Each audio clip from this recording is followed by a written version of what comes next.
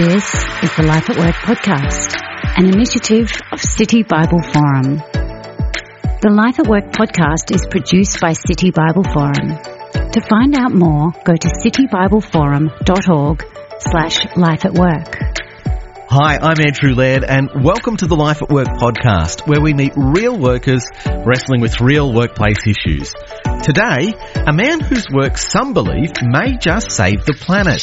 For me, in that instant, everything changed. I'm not fighting the Sahara Desert. I don't actually need multiple millions of dollars to do this thing. Everything that I need is literally at my feet. My guest today is forest maker Tony Rinaudo, whose pioneering land management work has quite literally rehabilitated millions of hectares across Africa and beyond. I'm Andrew Laird, and this is the Life at Work podcast.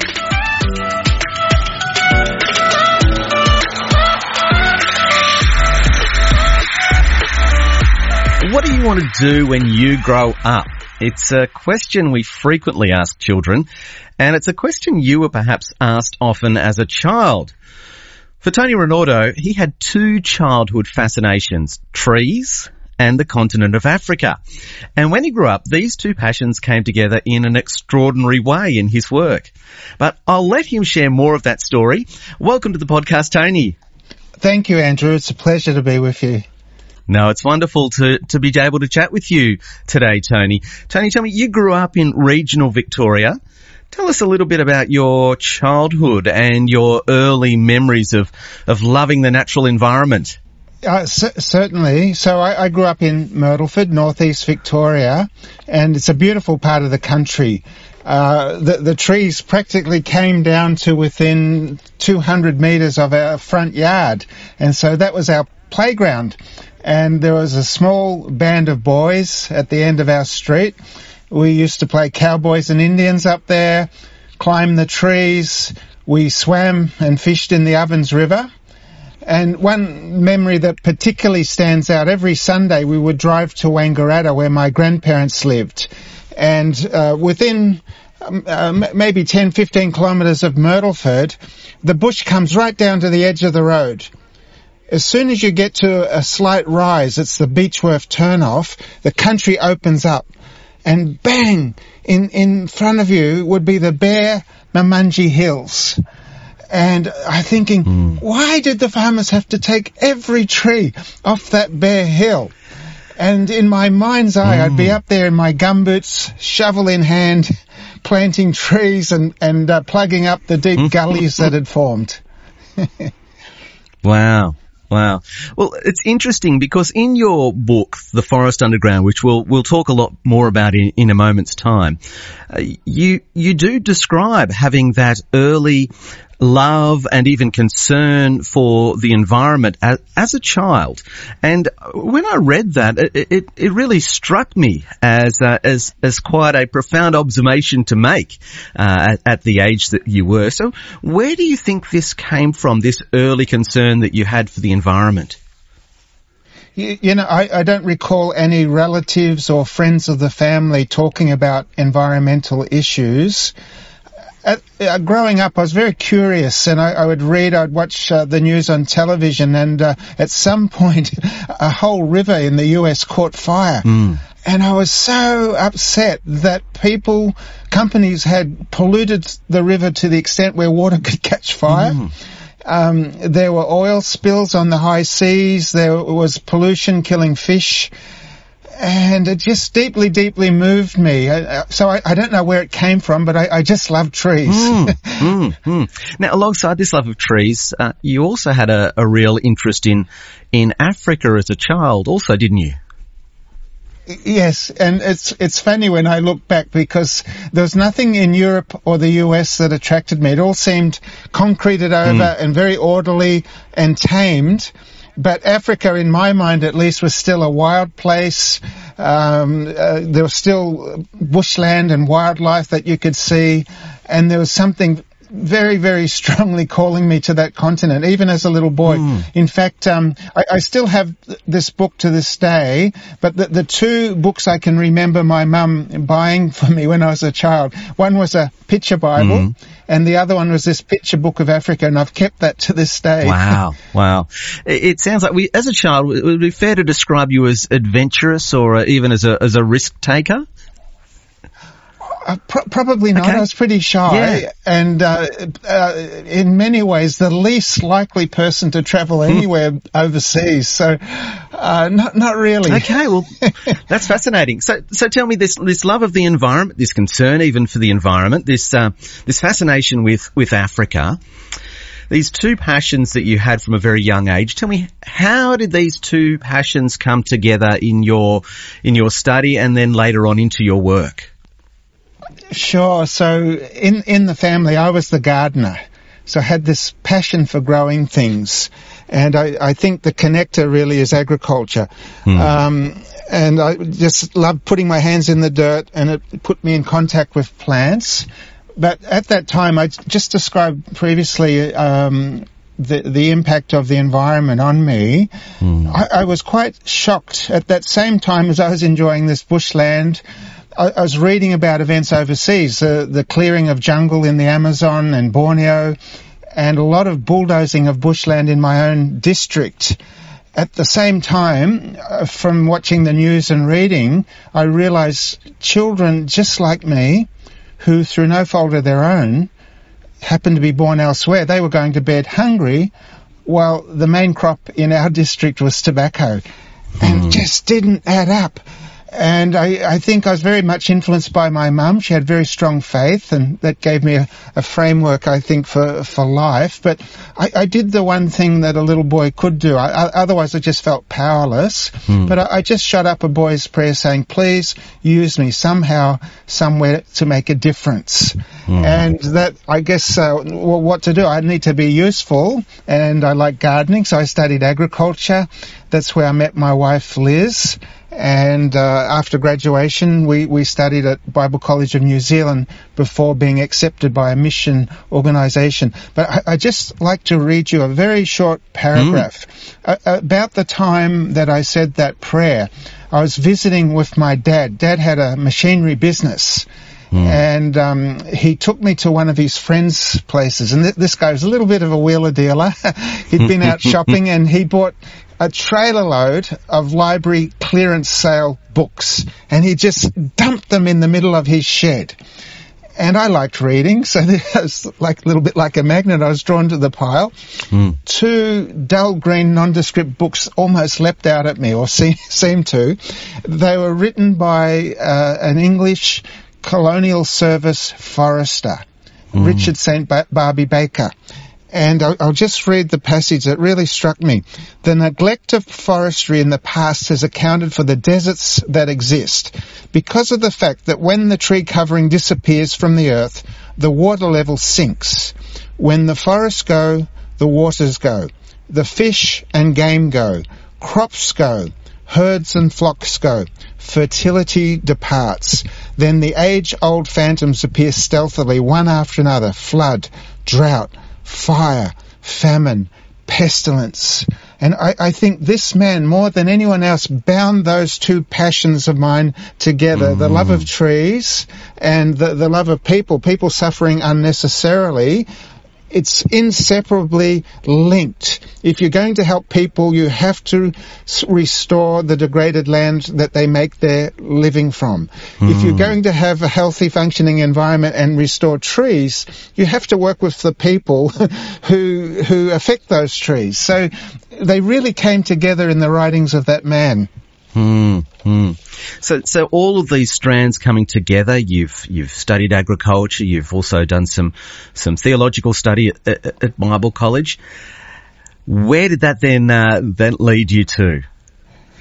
Yeah, so I guess again harping back to that prayer of the little boy, and my mum's faith gave me that framework. There's more important things in life than earning money. that we are our brother's keeper. We've got a responsibility for those less fortunate than ourselves, and we've got a duty of care to be good stewards of God's creation. Yes, use it, benefit from it, but we need to look after it. So what to do? After I studied agriculture, we went to the Bible College of New Zealand for a year, and soon after we were accepted by an organisation, Serving in Mission, or SIM.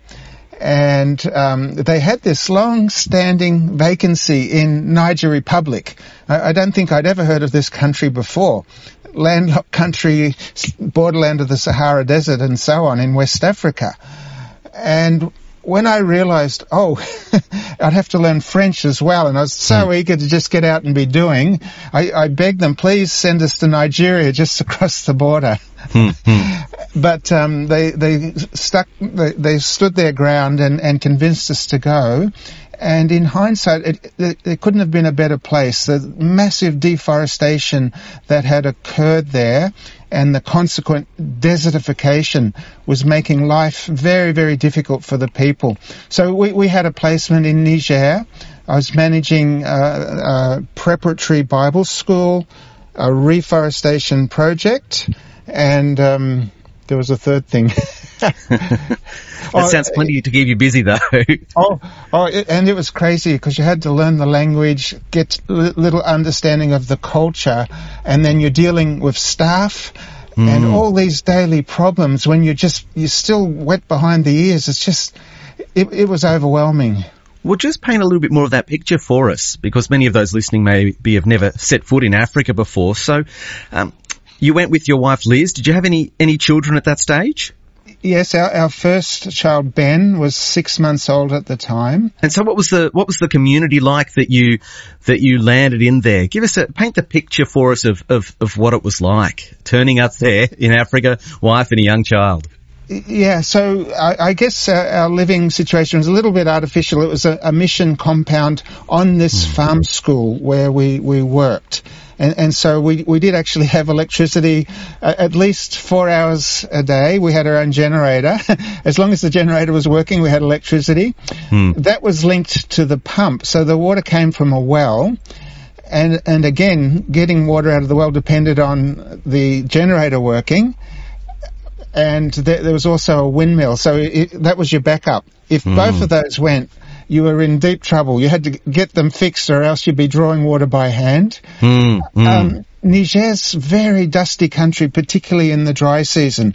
It goes 8 months with very high temperatures and strong winds. And so for some reason they built this mission house with louver windows.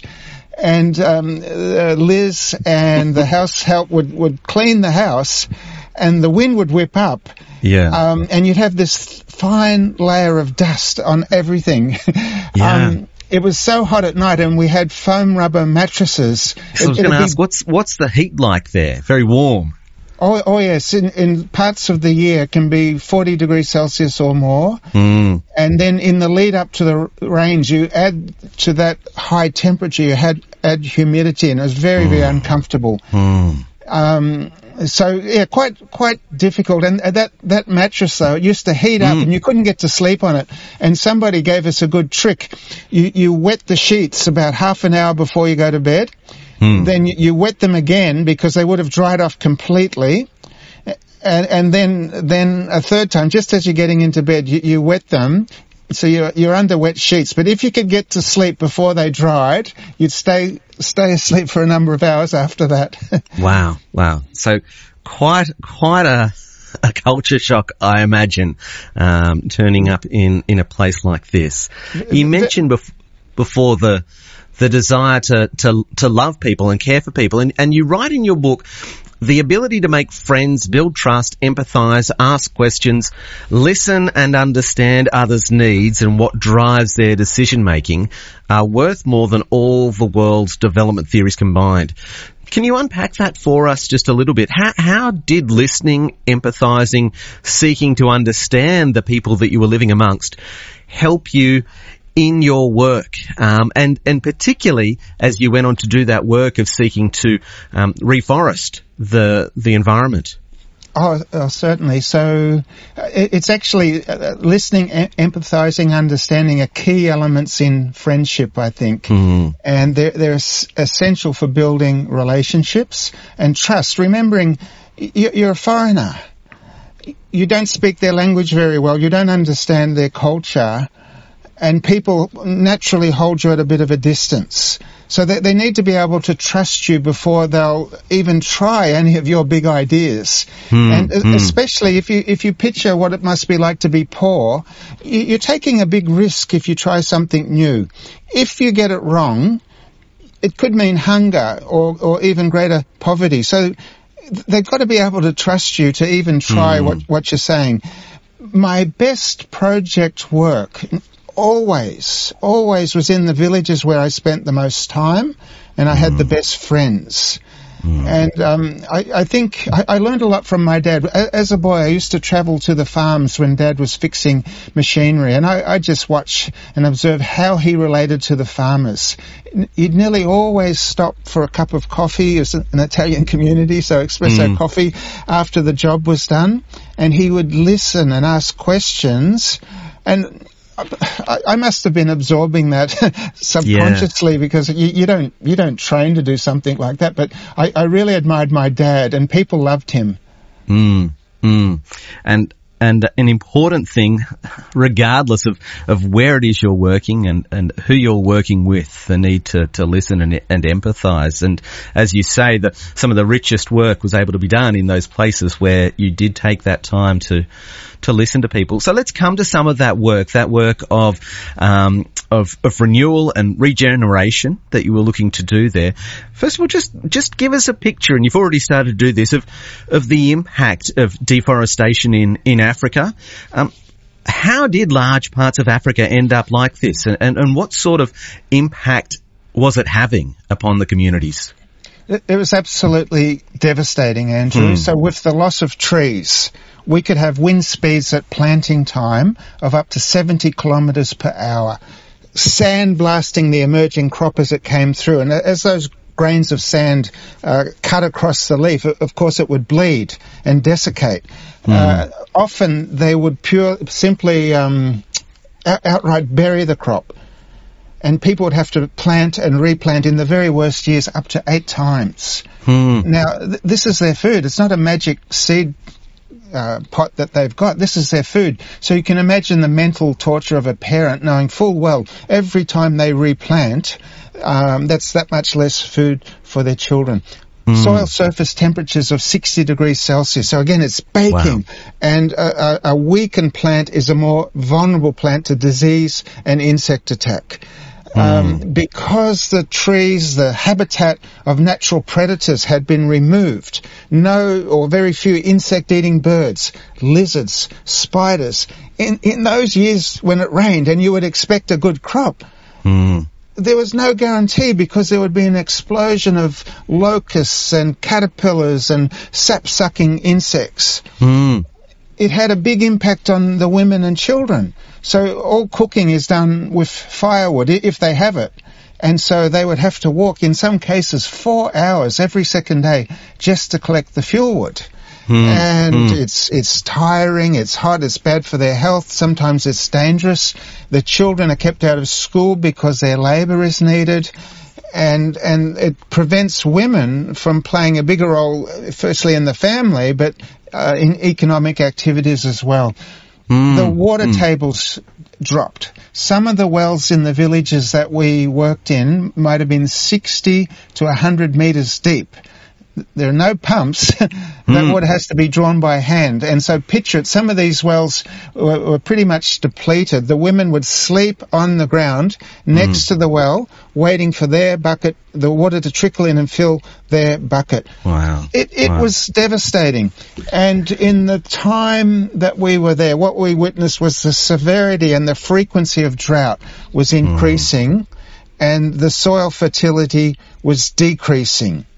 Yes. Yeah. You asked, well, how did that come about? Yes, you mentioned there the removal of trees. So Africa wasn't always like this, is that right?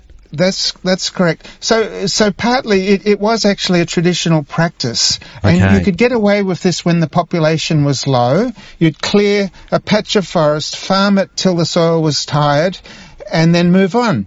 And you might have a rotation and not come back to that same plot for 15 years, by which time the forest had regenerated. The population had grown significantly and there was no rotation. But the other culprit was colonialism and this Western mindset saying we need to increase production. Modern agriculture is the solution.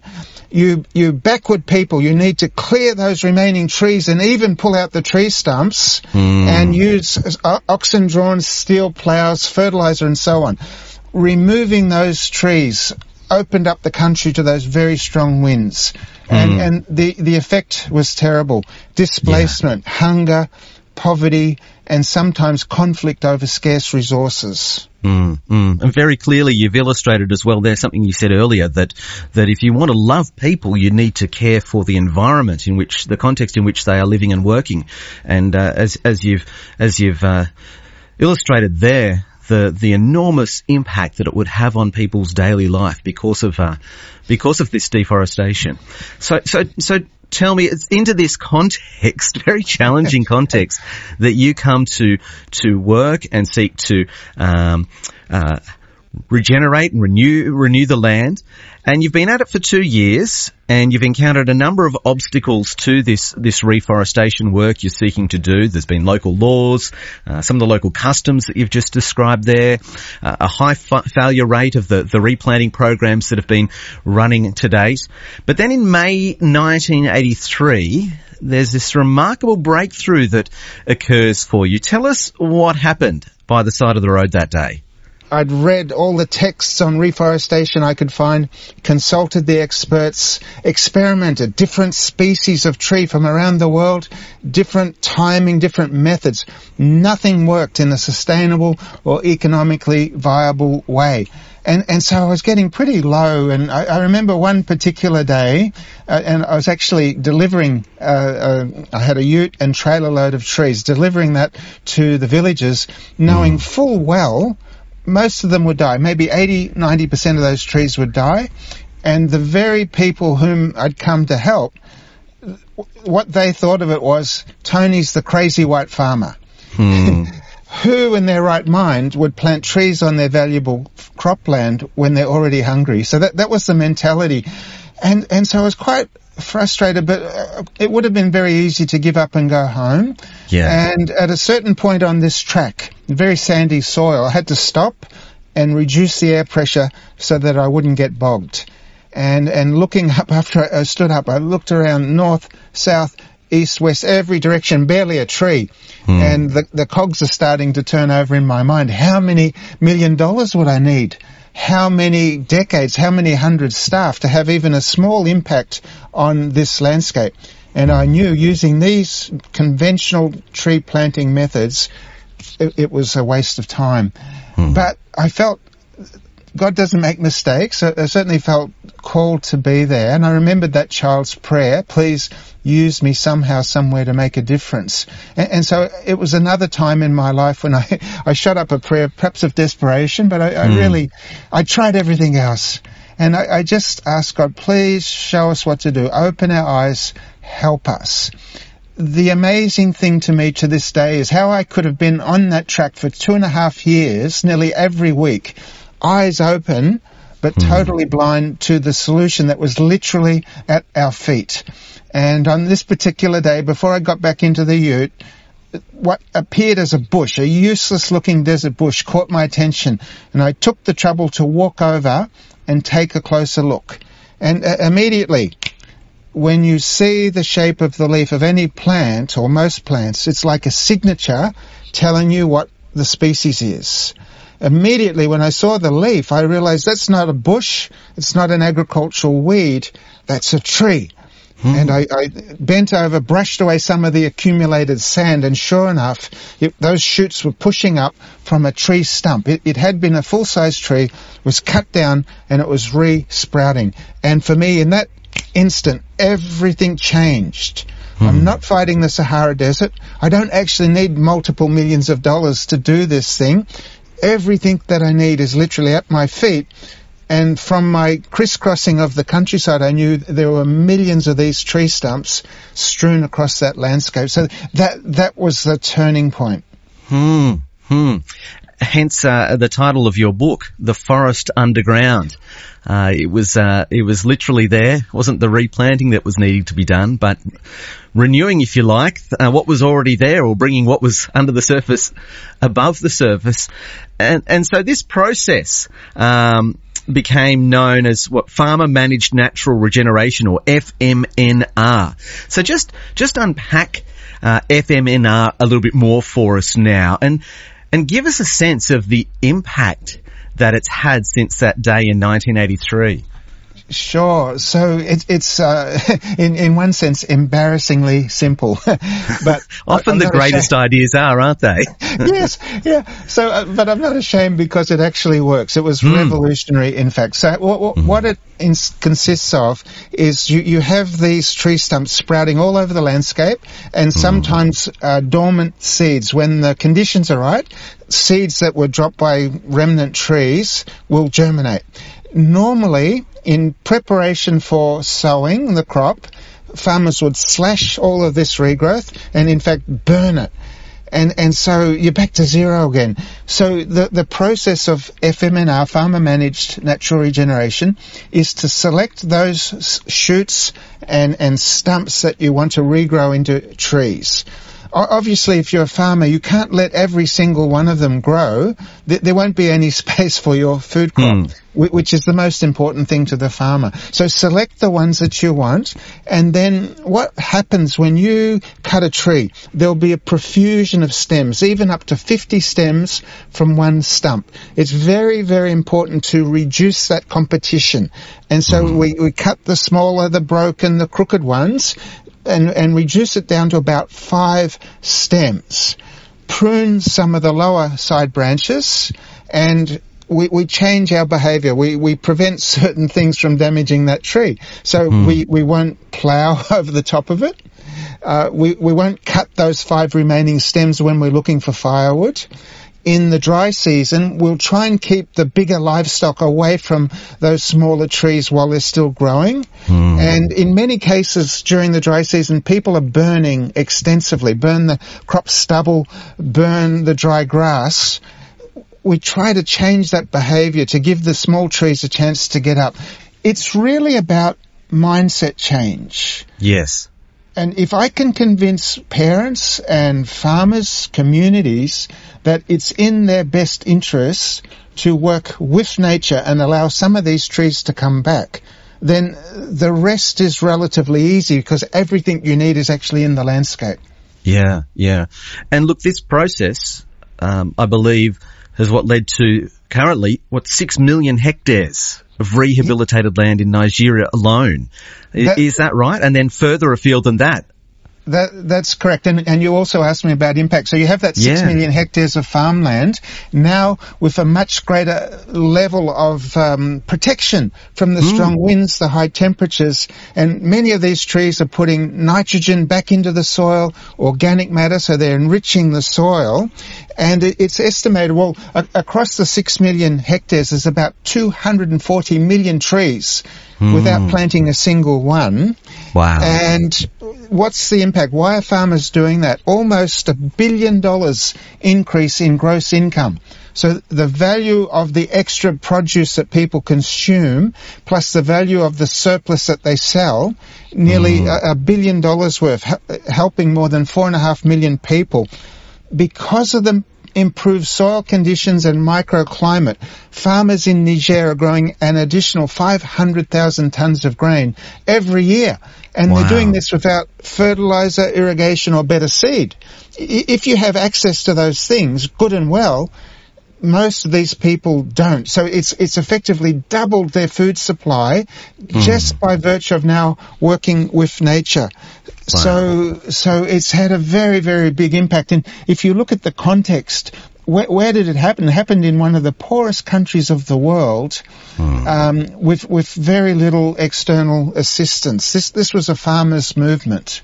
It's a phenomenal impact for the good of the people there, and the impact has spread beyond Nigeria, hasn't it? You have had opportunities to see this work spread in other parts of the globe through your work now these days with World Vision. You've had, I believe, opportunities to advocate for many nations and the poor in those nations to world leaders. And tell me about this special award that you received in 2018, recognising your work and this wider impact. Thank you. So I joined World Vision in 1999. We'd spent 17 years in Niger, and I really thought World Vision is an international organisation, works in 100 countries. Yes, it's a child-focused organisation, but if you really want to help children, you have to restore the environments that they live in. And so I thought, wonderful, let me at it. And pretty much the whole time that I've been with World Vision since 99, I've been this ambassador, speaking, promoting, advocating for governments, for other non-government organisations, and for World Vision itself to implement this work at scale. So far, we've introduced it into about 29 countries. And many other organisations, donors, governments have embraced this, and they're replicating the work as well. So it's spreading globally. The award in 2018, it's called the Right Livelihoods Award, sometimes known as the Alternative Nobel Prize. So I'm very, very thankful for that recognition. Not because I need more praise or anything like that, but it's created an awareness that simply wasn't there pre-2018, and it's opened doors. I've gotten to speak to the halls of the European Union, parliaments in Europe, in the US. I've met with US congressmen and so on. It's opened the doors to speak and promote this work. It's just extraordinary, and in many ways, all coming from that boy growing up in regional Victoria, and that simple prayer, which now each one of us can pray, no matter how old or young we are. God, use me somewhere, somehow. It's wonderful, Tony. Look, this story and the impact that it's had has obviously been profound. And so in a moment, I'd like to explore a little bit more of the impact of your Christian faith upon this work, and also not just how it might also be relevant to our daily work, wherever we might be, but also how we might care for the environment in our context in Australia, and recognise the impact that can have on some of the world's poorest nations. And when we return, we'll consider some of those questions. You've heard of IQ and EQ, but what about your EVQ? Grow in your evangelism quotient, or EVQ, so you know what to say and when to say it when you're sharing your faith. It's like IQ, but for your evangelism. Wherever you are in your evangelism journey, join one of our tailor-made programs with your own personal mentor. Find out more today at evq.org.au. Well, welcome back. My guest today is forest maker Tony Rinaudo. Now, Tony, before we move on, these days you're back living in Melbourne, very different in lots of ways to life in Niger. If there was one aspect of life in Africa that you could replicate here, what would it be? Sure. So I don't want to romanticize poverty. Life was definitely hard for people, but they had so much to teach us, and they're so generous. They'd share their food, even though it might mean their own children going hungry. If you have a visitor, you make way for the visitor, and the visitor eats first. So they'd share their food, their living space. They'd welcome you so warmly. And I think we've lost that in our Western country. We're very, very insular, self-contained, and so on. In too many cases, we don't even know our own neighbours. That's a good challenge for us to hear. Tony, I want to turn to the question now of your faith, and that guiding both the work that you did and also how you did it. You write this in your book: there are spiritual dimensions to poverty which money and technology cannot fix. So given that, what motivated you to nevertheless seek to alleviate poverty and improve the natural environment? I guess it's my faith that drives this, and I go back to that child's prayer, please use me somehow, somewhere to make a difference. But in my life I try to follow the example of Jesus, and Jesus himself fed the hungry. And there's so many scriptures that point to this, and I think of Matthew 25. The king will reply, truly I tell you, whatever you did for one of these, the least of my brothers and sisters of mine, you did for me. So that rings in my ears, and I think as Christians we can't ignore people's need, and it really does drive me. So an act of obedience, but also act of thankfulness. We have so much. And it's an act of gratitude, really. The same with my motivation for restoring the environment. At the end of the day, the scriptures teach very clearly that the earth doesn't belong to us. We're not actually free to trash it. It belongs to God, the one whom we call Lord. And so we're put here to be good stewards. Definitely use it, definitely benefit. It's there for us to flourish with, but we have a responsibility to make sure that it's still there for the next generation. Tony, one of the things that struck me in your book is the theme of prayer, and just how much that was shaping your work and continues to shape your work. So can you just talk to us a little bit about that? Why is prayer so important for you when it comes to your daily work? Sure. You alluded to my answer a little bit earlier. I really was thrown in the deep end. Yeah. And so many times, especially when you don't have the language and you don't understand very, very different culture and way of thinking. I was out of my depth. I didn't know what to do very often. At times I faced opposition. From within the community, sometimes from the church that we were working with, sometimes even in our own mission. There's always human conflicts that occur. So at the very least, prayer could be very comforting and reassuring when you take these needs to God. But often through prayer, you would receive wisdom, insight, understanding, and sometimes solutions. Whatever that problem was, you'd receive the solution through prayer. Sometimes not, but you would have this peace that God was in control. And even though I didn't understand all that was going on around me, why, God, I'm trying to do this good work, and things keep failing and keep breaking. Why? Even if I didn't get the answer to that, I could have this peace that, no, God did call me here, and he was in control. The other aspect is, and it's very, very powerful, and I think too often as Christians we forget this, that we're dealing with a God of power and action, not just a God of words and thoughts. Here, everything's at your fingertips, light switch, credit card. We don't fall back on this God of power because we think we don't need him, but we saw amazing interventions in our time then. I think of the 1984 famine. Had no money. There seemed to be no grain in the big trading centre that we lived in, and we had no government authorization. Even if we had money and grain, we didn't have permission to do anything with it. And we prayed and we prayed, and within a very short period, the money started to come in, grain mysteriously appeared in that centre, and we got our permission. And so it was much easier to be a person of prayer in that situation than here, where really everything's served on a plate. We're so spoiled. Yeah. It sounds like it was wonderfully significant for deepening your faith and confidence and trust in God, being in a situation like that. Tony, I want to explore a little bit with you now how you balance what I think can be a tension. So in the early chapters of the Bible, Genesis chapter 2, for example, we read how God gives humanity his creation to both work it and to take care of it. We've obviously been speaking quite a bit about that taking care of it, the responsibility for care. But there's also this responsibility that we have to actually work the creation, to take the raw materials of this world, to reshape, restructure them, to help humanity flourish.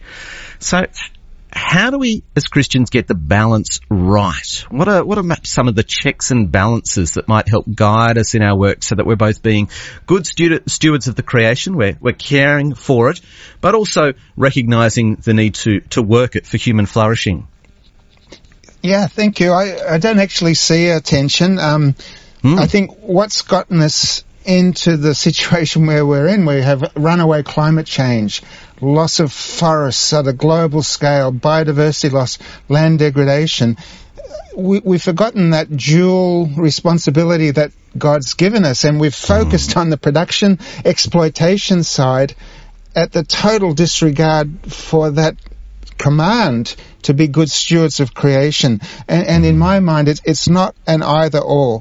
In agriculture, at least, it's possible to have diverse, beautiful, and highly productive land when we restore the environment. And case in point, what happened in Niger, where through now working with nature, crop yields doubled.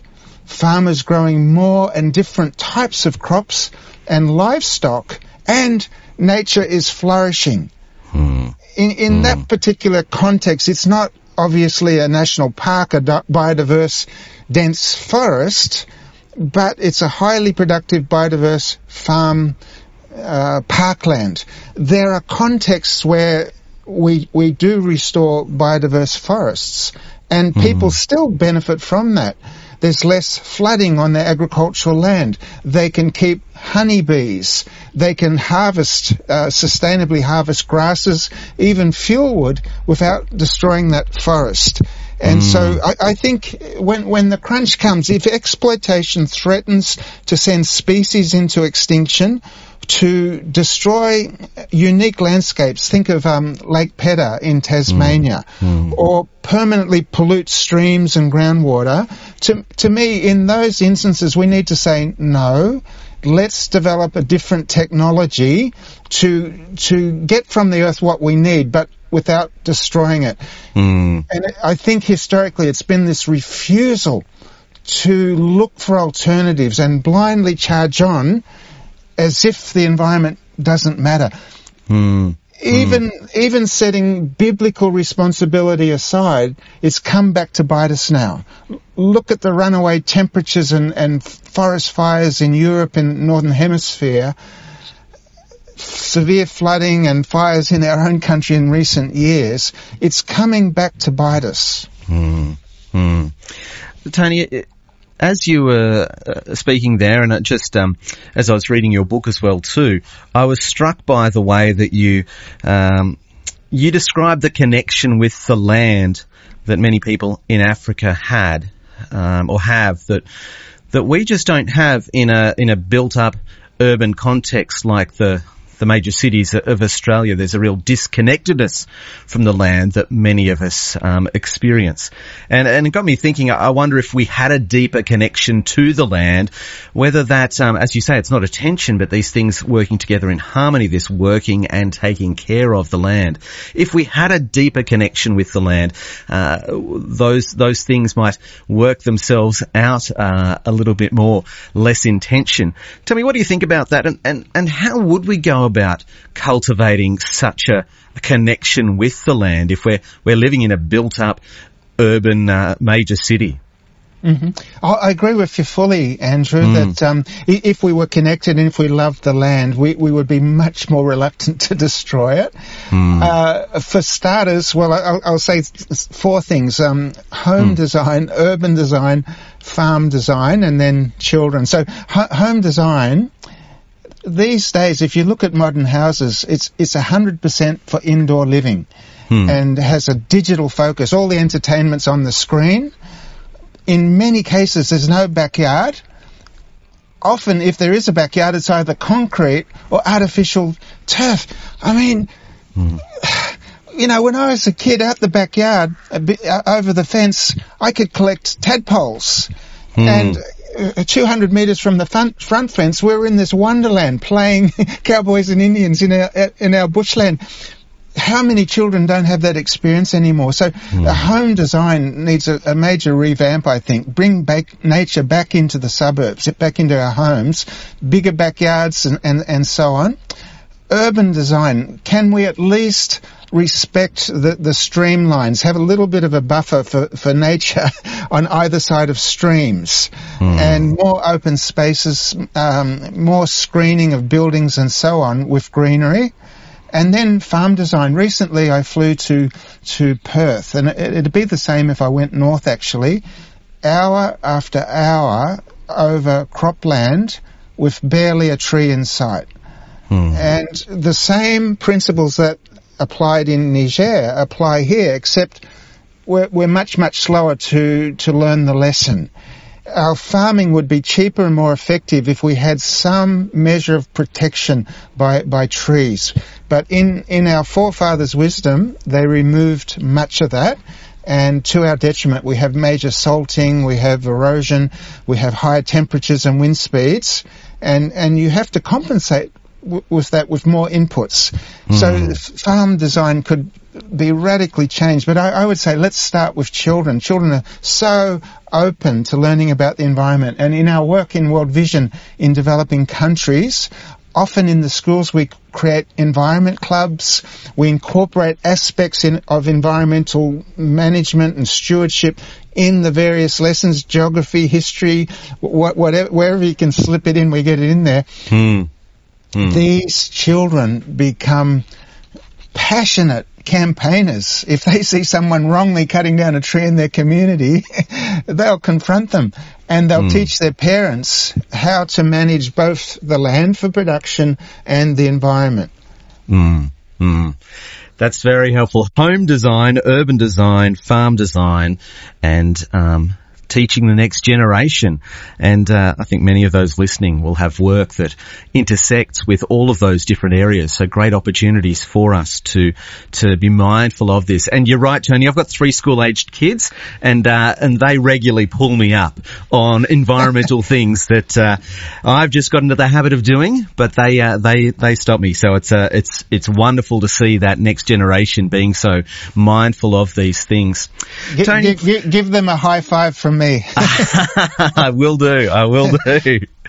Tony, you were a missionary technically, which people often associate with, going overseas to tell people about Jesus. Obviously that wasn't your primary focus of the work. Nevertheless, tell me, how did you find your daily work and the obvious concern that you have for the vulnerable in those communities actually created avenues for you to nevertheless speak about Jesus, and any advice that you might give all of us who are listening in sharing Jesus in our various different work contexts?